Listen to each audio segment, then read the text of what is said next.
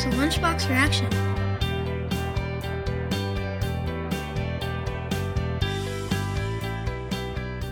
Today we will be talking about a book called Carrie and the Knight of the Forest by Andy Watson. With me today are my dad. Hello. And my sister. Howdy. So anybody want to start? I'll start. I think this was a good book. I really liked the art style in this. It wasn't overly complicated, but it wasn't too basic, and it was super cute. I enjoyed the book. It was hand-drawn, and it was drawn and computer colorized, as the artist says at the end of the book. Mm-hmm. It has an interesting color palette. There are parts of it that are very vivid, parts of it that are desaturated, meaning that there's not much color, or it kind of has a sepia tone quality to it. Mm-hmm.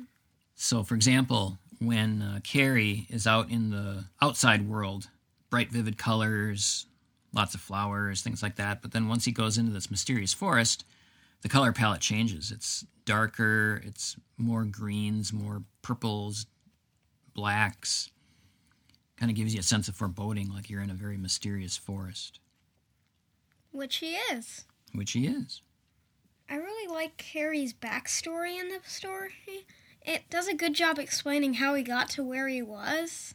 There's one place in the book that kind of explains how his dad got sick. And then his mom tried to help, but she got sick too. And Carrie had to go alone and leave them there to find some healing potions. Sure. Yeah, so this is kind of what would you call this, magical, enchanted forest kind of story? Yeah, a little boy.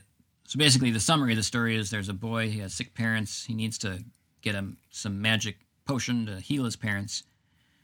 And the story begins with he's running home, and he can choose either two paths, through a forest or around the forest.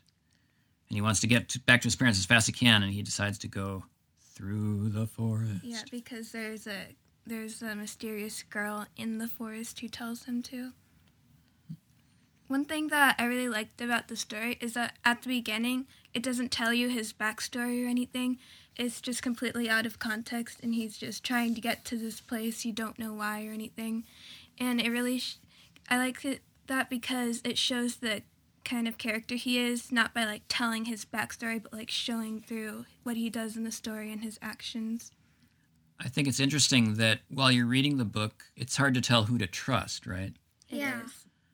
Because there are times when things or creatures seem friendly and they might not be. You get a real sense of foreboding. I think the author did a good job of making some of the creatures be scary, other creatures be not scary, but then on the very next page, something happens and you think, well, wait a minute, did I misunderstand that? Something doesn't make sense here. And then you start wondering, what's actually going on? Mm-hmm. Halfway through, the little girl appears again, and she's like, your enemies should be your friends, and your friends should be your enemies, or something like that. And that made me think, well, is the thing that he's with the enemy then?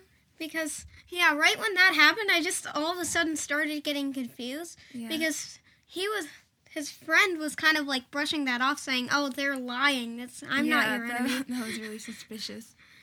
We've been playing a lot of Among Us recently, so we can say suspicious a lot. So not giving too much away, we'll just say that Carrie eventually has a happy ending. Yeah, I would say a happy ending. We won't tell you exactly what happens. Do you have any favorite spot in the story? Probably my favorite spot is that moment where she says, be an enemy to your friend and be a friend to your enemy. It's good foreshadowing. It's one of the most confusing moments in the book, and that's why I like it. How about you, Linnea? I liked all the scenes with that little, what was it called? A seedling or something? Oh yeah. A little hitchhiker that he fell into a cave and found this little friend or something. Yep. I like that in its speech bubbles it doesn't really speak English. It kind of looks like the Japanese katakana, and you can't tell what it's saying, so in my head it's just always going I actually think my favorite part of the book, and this might surprise you, is after the actual book. And at the end of the book, there is a section where the artist has a bunch of sketches that show you how they originally drew it, and all these various tests of light and dark and of color. And there's one page that's just filled with about 30 different covers they made just for this book until they found the perfect one that they thought they liked. I found that really interesting. Mm-hmm. And most of the time they were calling that Spirit of the Forest, not Carrie and the Night of the Forest. Yeah, the title changed too, didn't it? Mm-hmm. It shows you kind of how the editing process works when you're writing a story like this. So, if you're interested in a fun, quick read, kind of a magical, mystical journey through a somewhat spooky but not too scary story, or scary forest, I should say, we would recommend Carrie and the Night of the Forest by Andy Watson, published by Penguin Random House Books. Any last thoughts? I like that at the end of the book you can draw your own character. Yeah. Yeah, there's a page at the end, some pages at the end that are blank where you can make, it's almost as if he's making Dungeons and Dragons type sheets where each character has he has speed, empathy, stealth, moxie, smarts, and strength. And you can write down your skills and draw a little picture of yourself and information about yourself. So, yeah, it's a good way to pretend that you're in the story, too. Well, that's it for this week's Lunchbox Reaction. We hope you enjoyed it. See you next time in the cafeteria. Bye. Adios.